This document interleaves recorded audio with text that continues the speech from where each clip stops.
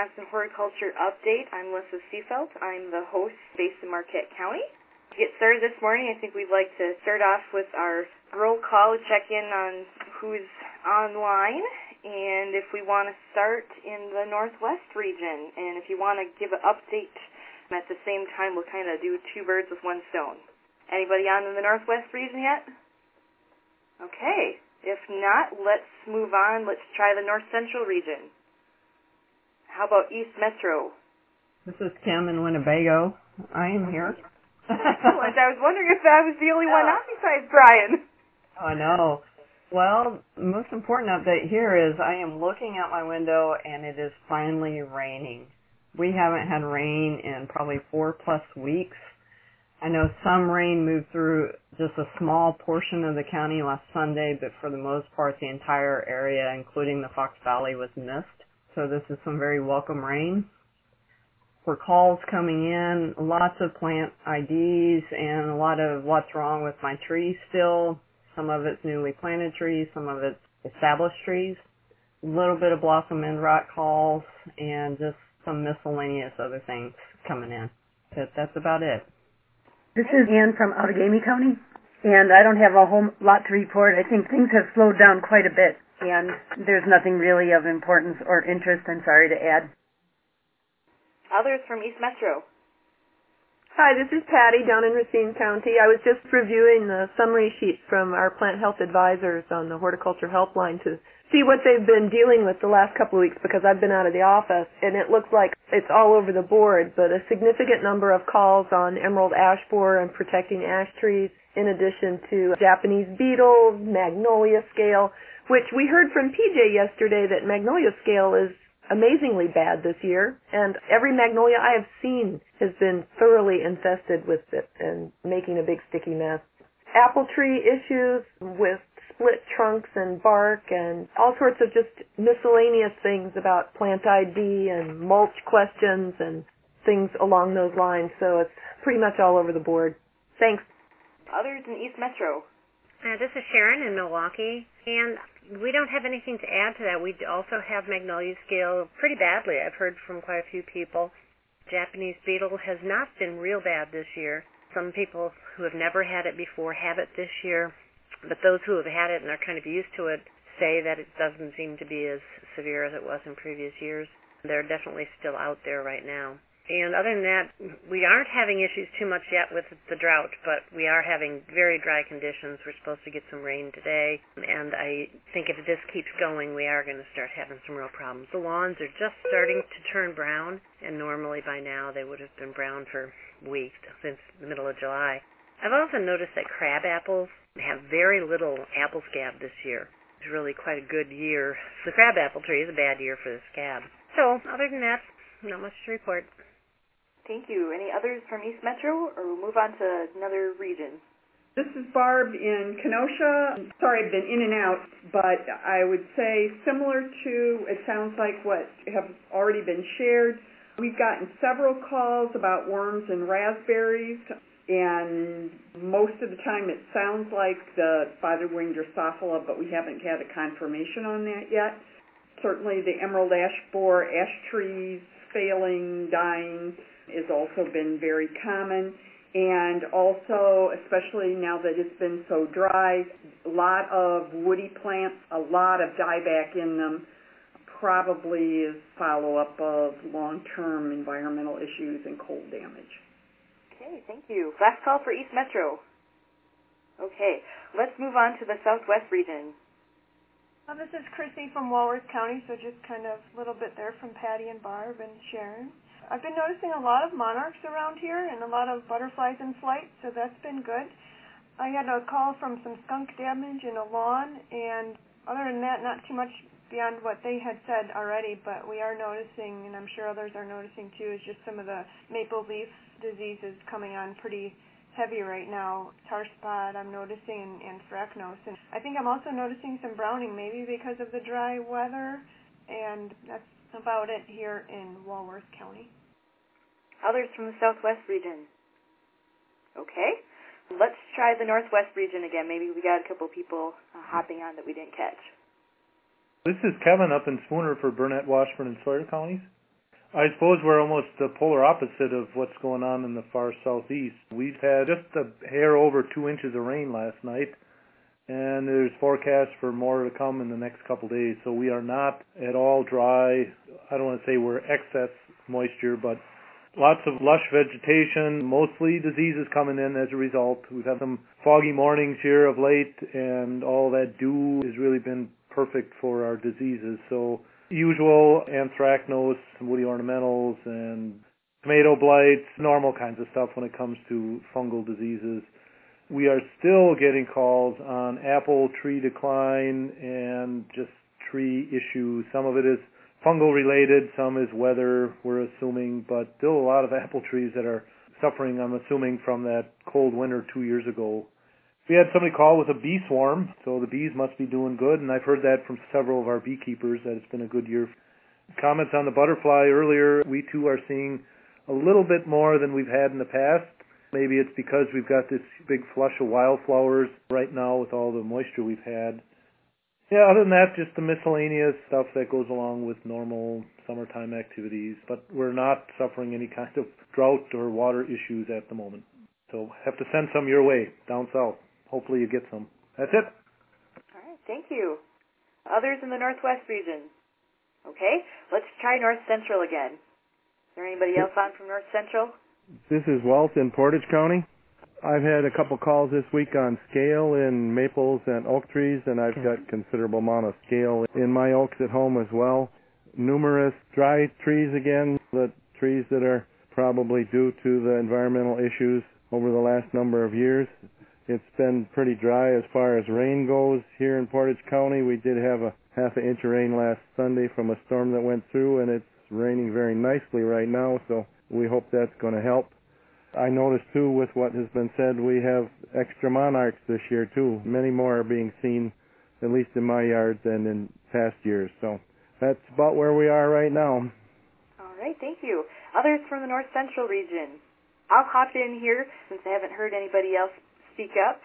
This week in Marquette County, we did have emerald ash borer confirmed for the first time, so we'll be dealing with that. We kind of knew that was coming because we've been surrounded since last fall for other counties that have had emerald ash borer pop up, so we knew it was coming. It was just a matter of when. We are also right now getting some much-needed rain. We've been dry for several weeks, so hopefully we get quite a bit of rain to get that soil back to being a little bit more saturated with water. It's been, like I said, really dry here on the sandy soils in Marquette County. Anybody else from the North Central region join us? Okay, I think we can move on to specialist reports then. In the clinic this week, fairly busy week. A lot of leaf diseases coming in on woody ornamentals. I did have some apple scab that came in from Dane County, and I have seen a fair amount of that around, although it's not severe enough to cause a lot of complete defoliation of trees. And then on horse chestnut, a disease that we started to see around this time last year, Guinardia blotch. It causes large necrotic areas, oftentimes vein delimited, on horse chestnut trees, and had a sample of that come in from Milwaukee County. Also an ironwood tree that had some septoria leaf spot. I'd never seen that disease on that particular host before, but that didn't surprise me. Septoria is pretty much everywhere. There are different species that can attack pretty much anything. Fair number of vascular wilts, verticillium wilt on both Japanese tree lilac and also on a three-flowered maple tree that was submitted from Dane County. Oak wilts on a variety of different types of oaks. And then a continuation of our canker diseases, nectaria canker on maple, and then very bizarre canker organism that's very opportunistic called Steganosporium. I think if any of you ever receive a sample of this in your offices, you'll probably remember it. It tends to produce this copious amounts of very dark-colored spores that kind of ooze out onto the branch surface in little clusters. And if somebody brings the sample in a plastic bag, the interior of the bag will be coated with these spores. That one is one, again, that tends to be a problem on trees that are under stress. It's not a great pathogen on its own, but certainly will cause damage and get a foothold in stressed trees. Also saw some pear scab on a pear sample that came in from Douglas County this week. And amongst herbaceous ornamentals, any of you who have folks who grow bishopsweed, I've seen a lot of septoria leaf spot on that particular host. If the leaves are turning brown, that's probably what you're dealing with. And then I've had a hosta sample, this time from Brown County. I had another one earlier from elsewhere in the state that had obvious viral symptoms, but tested negative for hosta virus X. and also tested negative for other virus tests that we can do here in the clinic. And I'm very, very suspicious that both of those samples were suffering from tobacco rattle virus. I have seen that virus reported on hosta. And then on conifers, diplodia, both on Austrian pine, which is not that unusual, but then also on spruce. And I had a Norway spruce that came in from Waukesha County where all of the branch tips in the sample were wilted and drooped over. And when I looked at that under the microscope, it was just mass after mass of fruiting bodies of diplodia in those shoots. And it was apparently causing a lot of shoot dieback. And then other things in terms of vegetables, blossom end rot on a squash sample, and a lot of septorial leaf spot on tomatoes. Then a very interesting tomato that came in where there was an area on the side of the tomato that was ruptured. It was intact. It wasn't rotting or anything, and it looked like a normal fruit surface, but there was a pit or a crater in the side with this line that went from the top of the fruit through this sunken area all the way to the bottom. This is a phenomenon called zippering. And the reason it's called zippering is if you look at that little line very carefully, it looks like a zipper. So you'll see that vertical line and then little cross-hatching as you look up and down that line. That's a physiological problem that occurs in tomatoes on occasion. It can be weather-related. So that's it for me for today. Any questions from anyone? Brian, did you get my Yes, sample? your broccoli sample. I do think that looks a lot like crown gall. The problem is that in my references, there's no reference to crown gall on brassicas, although if you look at the scientific literature on genetic modification of plants, agrobacterium, the causal bacterium, is used to transform brassicas, so introduce new genes into that host. So technically, it could be a host for crown gall. I'm kind of waiting for Amanda Gibbons to get back from a meeting for her to take a look at it so we can come to a consensus. When I emailed her about it, she had the same comments that she'd never seen crown gall on a brassica, but again, there's a lot of literature on transformation of those types of plants that would indicate that you could get crown gall on those particular vegetables. So I think that's probably what you're dealing with, but again, we'll hold off for a final decision until I can consult with Amanda. Well, that's particularly interesting since that's one of the new All-American selections, too. Okay. Yeah, that is kind of interesting as well. Yeah. But, of course, a lot of times the All-American selections are not selected for disease resistance, and they're selected for other horticultural characteristics rather than disease.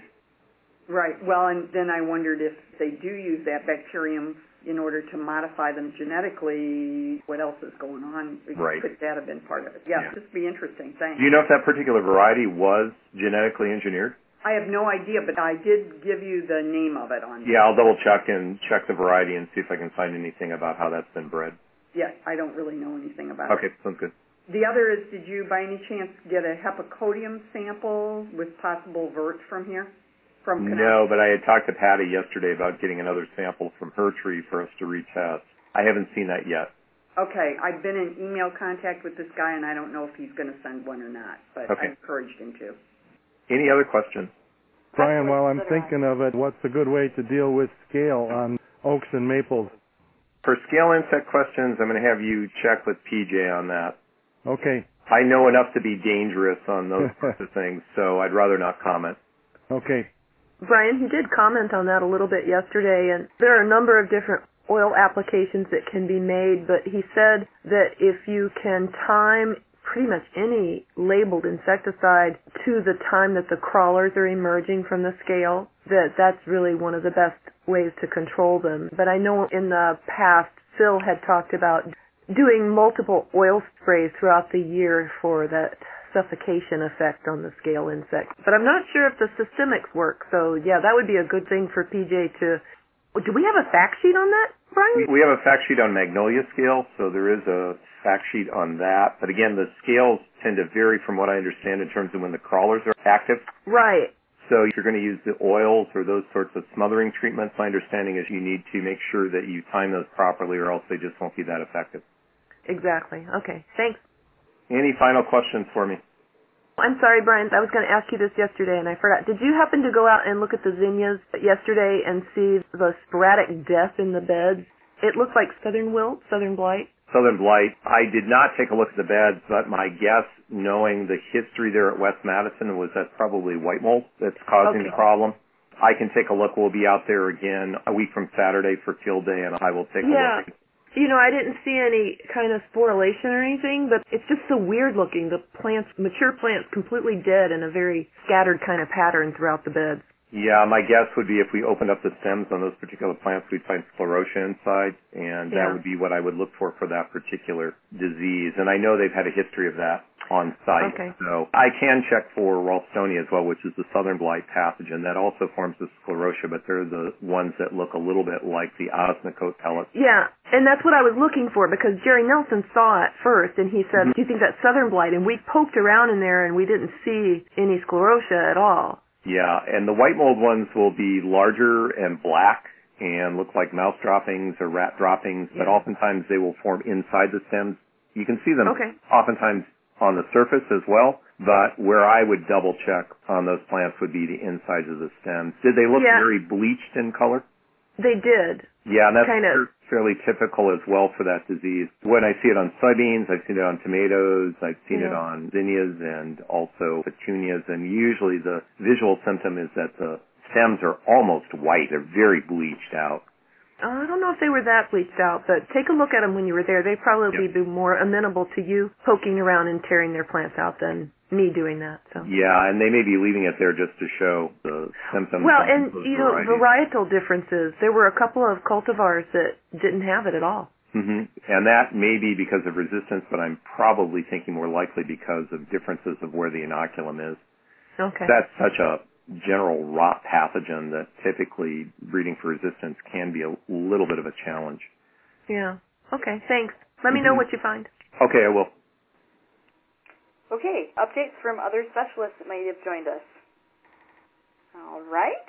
Well, with that then, I'm hoping that Mark Renz, our speaker, is on from UW-Madison Department of Agronomy, who's going to be talking about weeds and invasive plants in Wisconsin.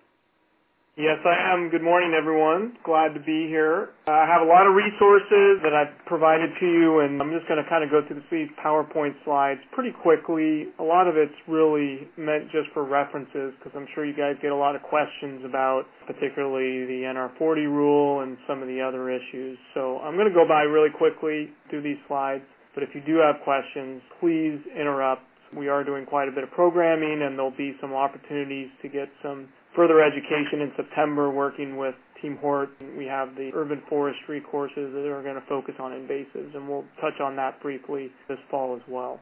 So I think starting off with this first picture, although probably wild parsnip dominates the roadsides, crown vetch here is coming in a close second. So I thought this was a good picture to start things off on the invasive plant update.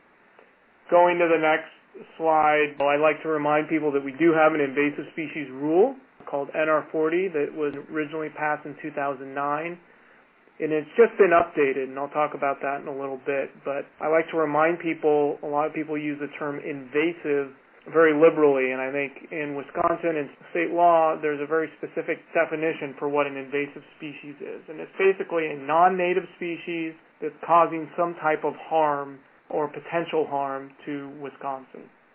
So if anyone uses this term on many of our weedy native species, I like to always correct them. Aspen is a great example that we shouldn't call that invasive, we should just call that weedy. So I like to remind people of that distinction. And these next slides are just going to give you some examples of what some of the impacts that these invasive species have had. What I like to remind people is the real goal of this rule is to prevent future impacts. We already have many impacts from invasives, and we're trying to prevent some of these future ones from occurring. So if you go to the next slide, these are some examples of economic impacts, more kind of slated towards agriculture. Many of these plants are toxic and can kill or reduce the health of animals if they feed on them. Poison hemlock is probably the biggest one of concern. If you don't know what that plant is, just drive into Illinois and Indiana. It's all over the roadsides there. Many of these directly compete for resources in our forage systems. Canada thistle is a great example. But even in our forests, buckthorn and honeysuckle invasions have been shown to slow down the regeneration of forests by up to 20 years. And you can think of that in a very dramatic economic sense to our forest industry, which is really important to Wisconsin. And the other issue in ag systems and even horticultural systems is there's a cost to manage these plants when they're in there. And I know Brian can attest to the fact, too, that there's direct costs and then there's indirect costs. A lot of the insects and diseases are closely related to many of these invasive plant species. And they overwinter there, and so there's this compounding or indirect effects of having these plants present. So these are all examples that are dollars coming out of our pockets to manage these because they're present. And there's a range of environmental costs that we struggle to put economic dollars on, and I've just kind of given some real big examples here. Up north, where we have a lot of spotted knapweed, it's been documented where we have more spotted knapweed, we have less grass, and we have reduced infiltration of water and increased runoff of water and sediment as a result where we have spotted knapweed infestations. So that's a really good example I like to utilize for an environmental impact. A lot of these brush species are changing the nutrient cycling in our forests, and I can talk about that if someone has questions.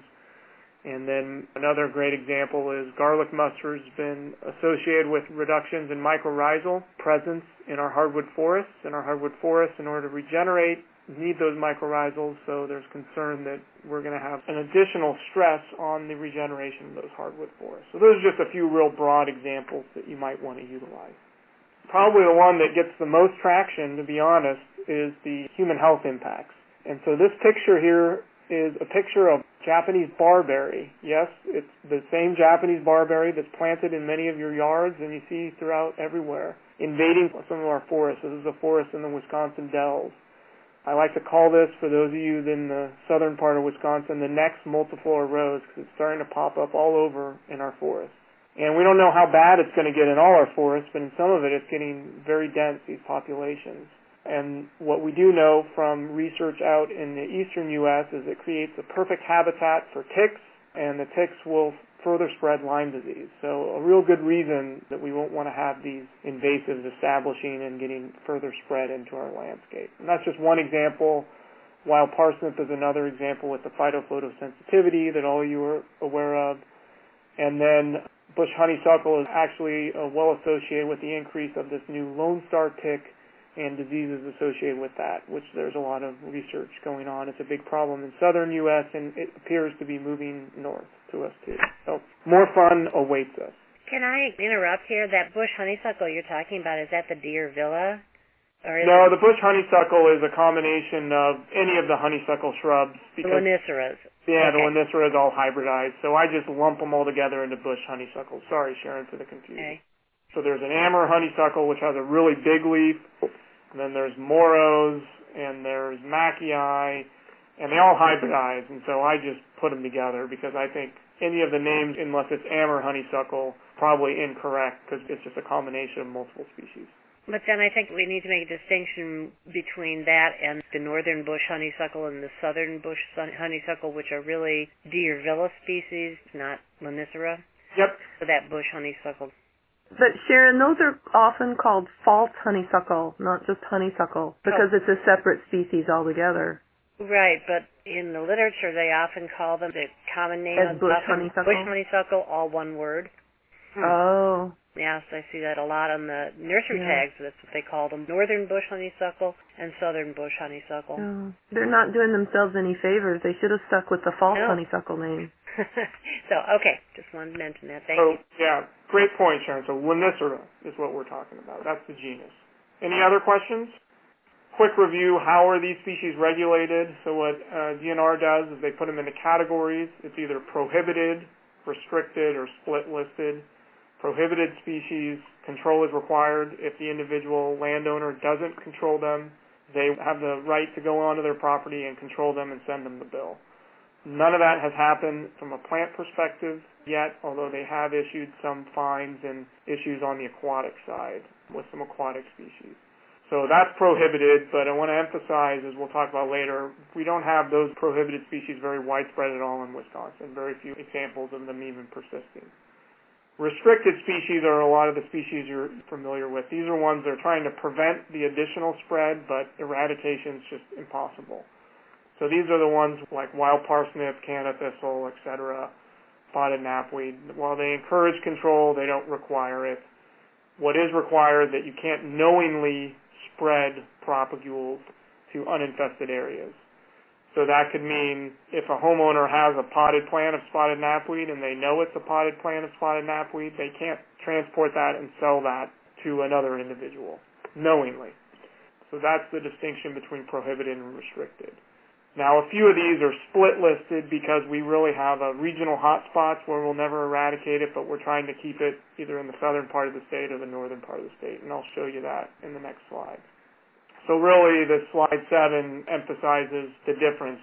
Prohibited species are ones we don't have a lot of, or it's absent, like kudzu from Wisconsin, and we're trying to keep it that way, and so that's why it's highly regulated. While restricted species, we're really just trying to slow the spread is probably the best term to use. Any questions on those definitions before I continue? Okay. Just this May, they actually updated the invasive species rule and added a whole bunch of new species to this rule. It was a result of a long process. Unfortunately, political process happened very quickly, and because of a lot of the changes to DNR, they haven't really been able to promote that this new law is in place, and so they haven't been able to give a lot of press releases. I have made an attachment that gives the new list of invasive plants and gives a lot of details there that you could hand out or utilize as a resource. That's a really good resource. But the key points just to realize is they put about 40 new plants that are prohibited, 27 additional restricted plants, and changed 2 to be split listed. And they're all on that attachment that I provided. This is both aquatic and terrestrial. They also made some changes to animals and insects and others that I'm not going to talk about. From the ornamental perspective, there's really 4 main species that they've listed, and there's a few others. One of them is Blacklist, the Wisterias is the other one. Japanese barberry and burning bush are probably the 2 big ones. How are these imported ornamental plants being regulated? It's really down to the cultivar level. And so what I did is pull the information exactly from the new rule, information on how these are regulated. So for burning, which is again a restricted species, only the cultivar Nordine, the restricted, and all the others are excluded. There's some science behind it. Japanese barberry has many more species than restricted as you read through here.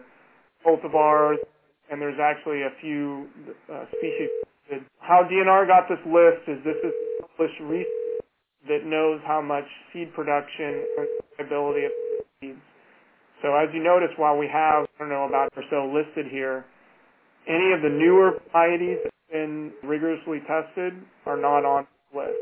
So there still is the potential to buy Japanese barberry and sell it legally. None of the new varieties that are coming out are regulated at all because no research has shown how much or how little seeds buy seeds. So there's a lot of concern from the ornamental and the nursery industry on how they're going to be impacted, and so what they use regulations is they allowed an phase-out period. I think is the best way to discuss that. So any of these species that are listed before May 1st, they have a time to sell their stock before they become regulated. So for herbaceous and woody, they have 3 years, and for trees and shrubs, they have 4 years. So even some of those listed Japanese barb varieties, they've got 5 years to sell them before they are going to start being regulated. So while this is going to happen, it's going to be a very slow implementation of these invasive ornamental plants. Say, Mark, are other states doing something similar, especially our border states, Illinois, Iowa, Minnesota? Minnesota's probably doing very similar things to us, although they're not as advanced. I know that they're assessing Japanese barberry and they're looking at putting in some regulations, but I believe they have not done that yet, particularly with the ornamental plants. So they're very active in Minnesota. Illinois is starting to do some legislature towards this. They're tackling some of the low-hanging fruit right now, and so I would expect in probably the next 2 to 5 years. But if any of you guys have been listening to the news, if you want to look at a state that's more dysfunctional than us politically, just look to the South, I think, is the best way I can sum that up, because they're really having some huge issues. I know the colleague I work with there has been put on furlough for the last month because of their budget issues. So we're probably the leaders in this in Wisconsin, but I would expect that Minnesota's close behind and Illinois will increase just in the near term. Others aren't doing anything. I should say Michigan is also starting this process, and I would expect probably, I'm a little less familiar how quickly they'll move forward, but it looks like they're going to be ramping things up here in the next couple of years too. Other questions? Okay. How many are regulated? Here's just a list of the overall number of regulated species. And the key issue here with the maps is you can see that the prohibited species, we either have very few of them in the state or it's not even in the state. So we're trying to keep them out and eradicate those few populations we have, unlike restricted species, which are widespread, as you see that map of wild parsnip. These split-listed species are ones that we have very regionalized. So Kevin, up north, Eurasian marsh thistle is kind of secluded up there, but we've noticed over the years it's been invading and moving south, and so they've drawn a line to try and keep it up in the north, restricted it in the north, but made it prohibited in the south. So there's just a good visual for you guys for that. Hey, Mark. This is Jane up in Douglas County. Can you just really quick explain how vendors like nurseries get their information about these new rules? Do they have their own internal ways of talking? Yeah, this has been a big struggle, and DNR has been trying to reach out to them, and they do have various associations, and I think that DNR is doing a pretty good job of reaching out to the larger nurseries. Where they're really struggling is the smaller nurseries aren't even getting this information. So I think a real good thing to do, if you work with some of those smaller nurseries or master gardeners are involved with them, to make sure they've seen that list that I've provided as an attachment and just say, are you guys aware that this is happening? And then if not, we can put them in touch with the right people to get them educated on what that issue is. I would think that DATCAP would be a great way to do that because they do nursery inspections throughout growing season, and they do try and hit even the small nurseries as well as the big nurseries. Yeah, that's a great point, Sharon, and I know that they've been involved and at the table on all these discussions. I think that that would be something to bring up with some of the inspectors when they see them. I have not heard if they are mentioning it at these visits, but that's a great point. Would it be appropriate to just send this email that you sent for today's WIS line out to our, because I have a list of greenhouse nursery growers email list. It's not all of them, but it's most of them. Would it be appropriate to just add my own thoughts on this and say, here's some resources, or is this too internal? No, I think if you want to send the PowerPoint, that would be fine. The key official document is that one-pager front and back from DNR. So if you wanted to send them that and just say, are you guys aware that this is out there? But I'm happy if you want to send the whole PowerPoint would be fine too. I think that'd be great because I'm sure, particularly in your area, Kevin, there's just not a lot of people that know about this. That's why they move north. They want to get away from all that. Okay, thanks. Other questions or comments? Is the list you've given us a complete list or just the new ones added to it? It's the complete list, but it's only invasive plants. And so there's also aquatic species and insects and animals. But for the ornamental side, that's probably the list that they would want to see. Thank you. So if you go on to the next slide, slide 12, really the whole goal of this rule and a lot of our efforts is to prevent and minimize these impacts. And we're really trying to do this by detecting these new infestations that are spreading and trying to respond to them. We have national level efforts, statewide efforts, and we're really trying to promote these local efforts. We have the Wisconsin First Detectors Network, and we're trying to get people locally to help report and then be involved because lots of work has shown that the local efforts tend to work the best. We can get some success nationally and statewide, but to make it long-term sustainable, I think the local efforts are the best. And this next slide, slide 13, is just an example of why early detection is important, even on a species like the Laniceras, in this case bush honeysuckles, amber honeysuckle. Why early detection is important. There's been research in forests that show that after honeysuckle invasion into that forest, it takes about 10 years. And after 10 years, we start to see the seed bank of those herbaceous species in the understory start to decline of those native species. They're still there, but they start to decline. Whereas after 20 years of invasion, many of those native seeds have been totally lost from the seed bank, 100%. So we have limited time to actually reverse some of this. That's why we need to act relatively quickly. I think that's a really good example that came out of Ohio, and I'm sure it holds true for Wisconsin. So a lot of the work in my lab is really to help assist and provide resources to assist with identification and control. I've been working with a number of you on a range of species. We have lots of resources on our website. We have these fact sheets on ID and control, over 36 species. You can get them at the Learning Store or on the website. We also have a bunch of these really good YouTube videos that we've been working with NPM to promote on how to identify these. We just did a new one on crown vetch, so hopefully you guys have seen that one.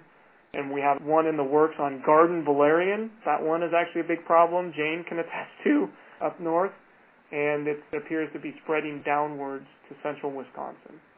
Other resources that we have is we have the Weed ID website, which I think most of you know about and utilize pretty well. And I know master gardeners use it widely, and it's getting a lot of good hits. So lots of resources out there. That's been my big charge since I came here, is just to provide people with resources to help answer some of these questions.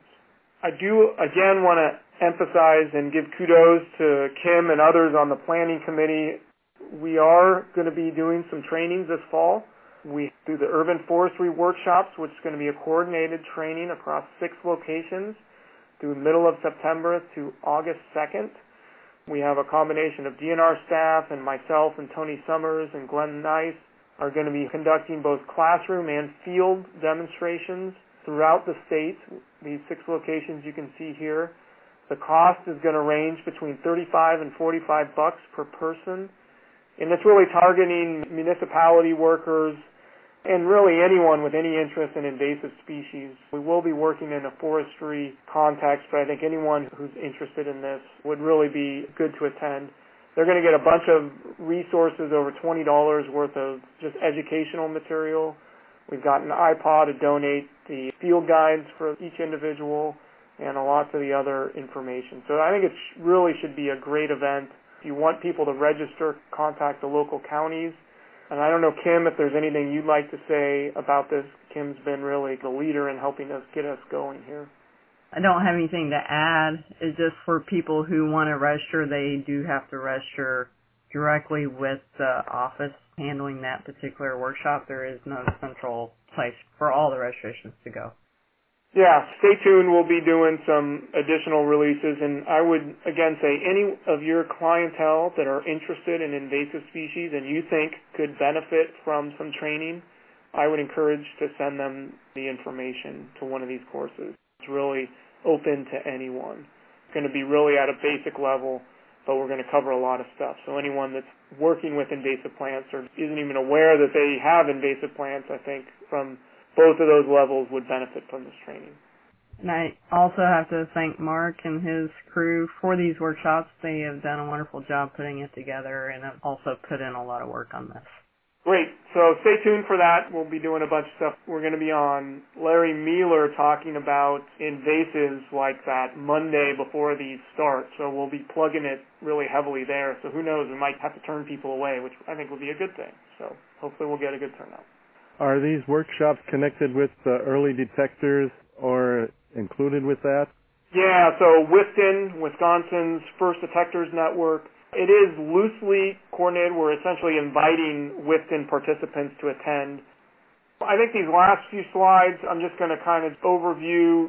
There's some ideas on how we can get people out there helping. I think probably the easiest thing is just to get people out there looking for these invasive plants, particularly some of these new ones, and reporting them to us so we can know that they're there. That's the limiting factor in most times, is we don't even know they're there until we have 10 acres of it, and it's really tough to manage. So we're trying to correct that. And so that's what we've done, is we've created a lot of tools to help with reporting. If you look at slide 17, a lot of ways on how to report. You can simply contact me. DNR is welcome to take that, as well as many of the county agents. We developed a lot of resources to make it easy for them to self-report. We've got this Glidden website, which is really easy to submit an observation. And we have this mobile app that's good for both Apple and Android iPads, as well as cell phones and everything else, so smartphones. And it's really great because you can simply pull up that app, take a picture of what you think you see, submit it, and that image then gets transferred to us. We actually can view that image and verify it right on the spot, and then it automatically gets incorporated into our database. Has anyone made an observation with the app? I think, Jane, you've tried, right? Yeah, I'm just behind, but I got a master gardener here that's going to put it on per phone, and we'll start sending them to you. We actually have some good training videos on how to use it, too, through the First Detectors Network. So if you have anyone that has any interest, we'd be happy to talk to them or send them the link to that. It's in this email as we continue to go down. I won't bore you with the details of how to do it on the website. It's pretty easy to do. It's just a couple clicks of the button. You can get to an interactive map where you can zoom in and put a pin on there, and it autofills where the GPS location is. But the app is probably the easiest way if you do have a smartphone. I like to say that you can make an observation in less than a minute. It'll take you more time to find your phone and unlock it than it can to actually take that once you're trained how to do it. And it's great. We actually got a report earlier this week that I've been dealing with PJ of a high concern insect. And it turns out it's a false report, but it's a real great way to quickly get that report, assess it. I was able to pass that image to several experts, and we discussed it and made a decision. So it really is a neat way to utilize that. For those advanced users, you can actually even do a point or a polygon, which is kind of neat too. So that's an option as well. And if you want to get a video tutorial on how to utilize this, here's the link I provided on slide 23.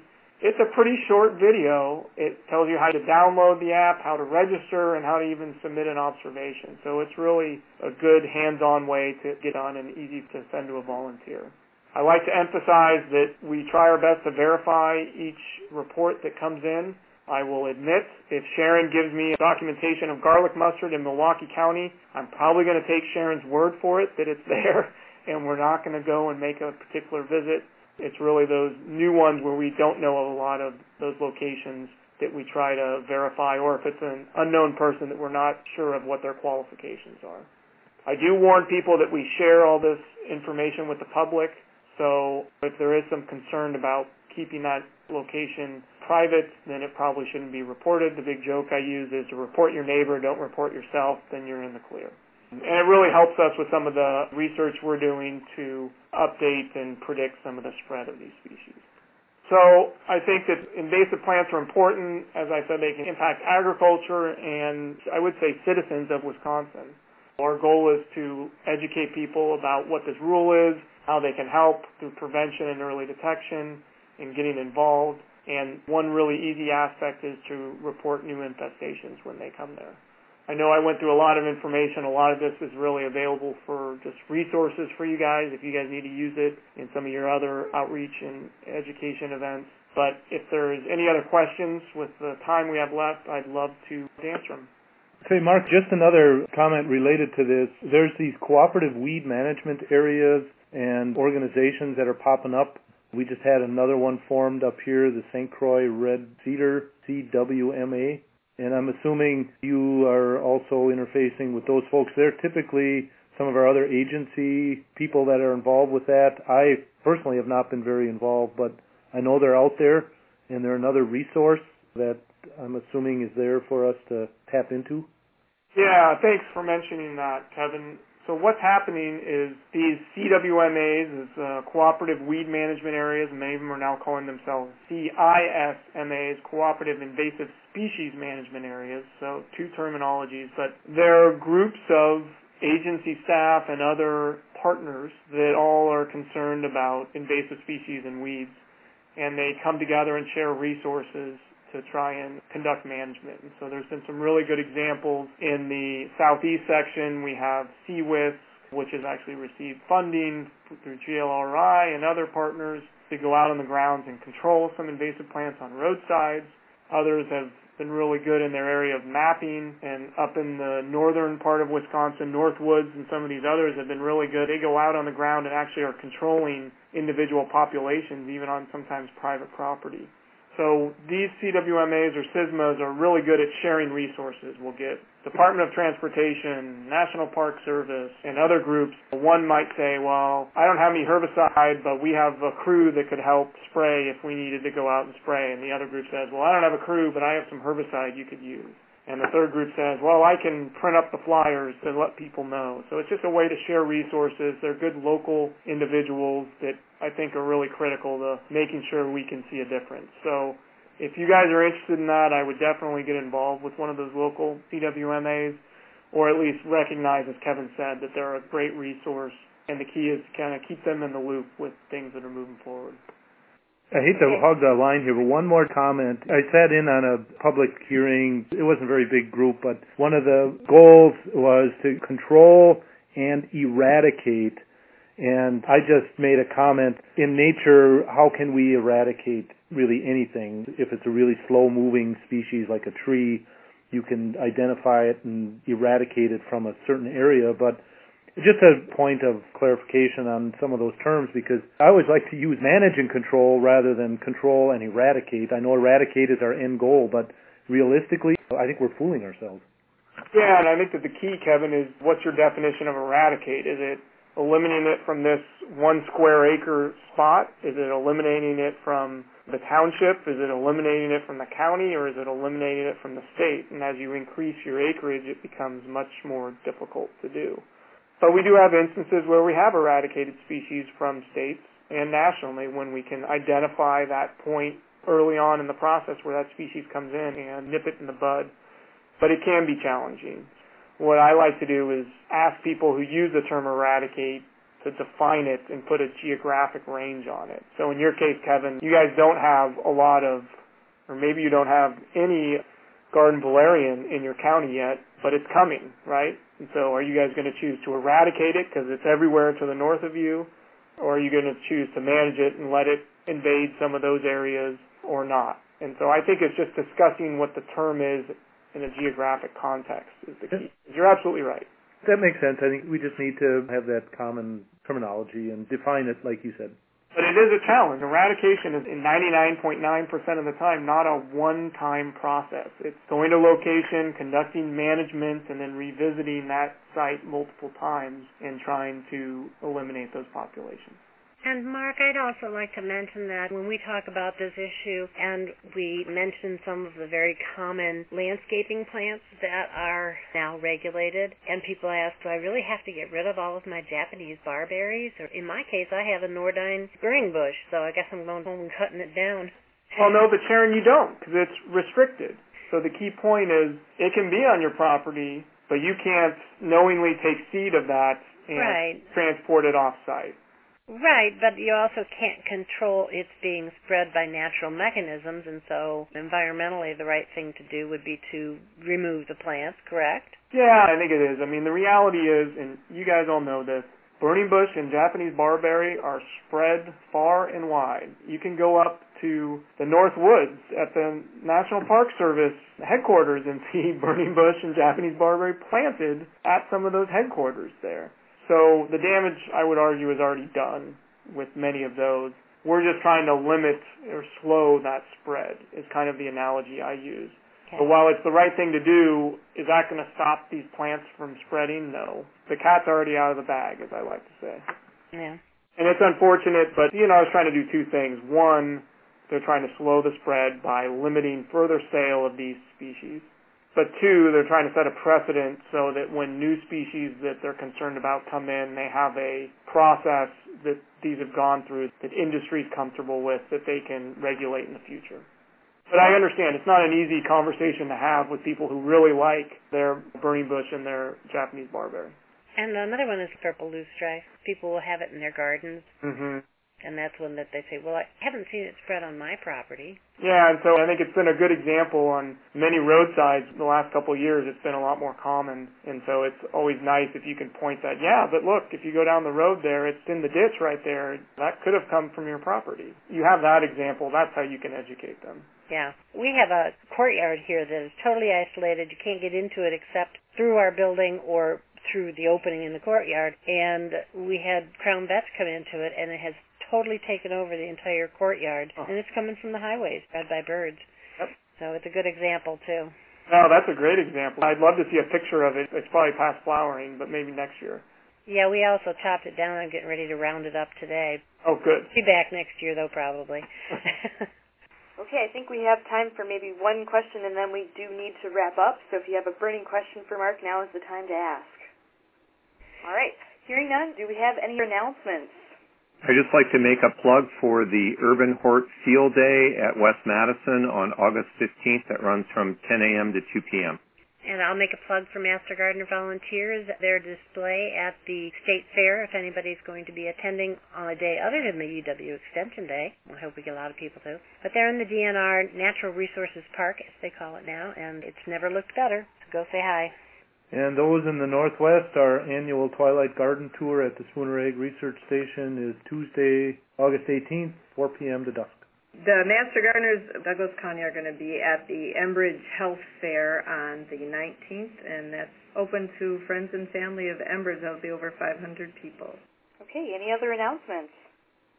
All right, well, thank you, everybody, for joining us today. Next week, we're going to have Scott Royce hosting from Marinette County, and our guest speaker is supposed to be Brian Smith from UW River Falls, UW Extension, talking about novelty fruits.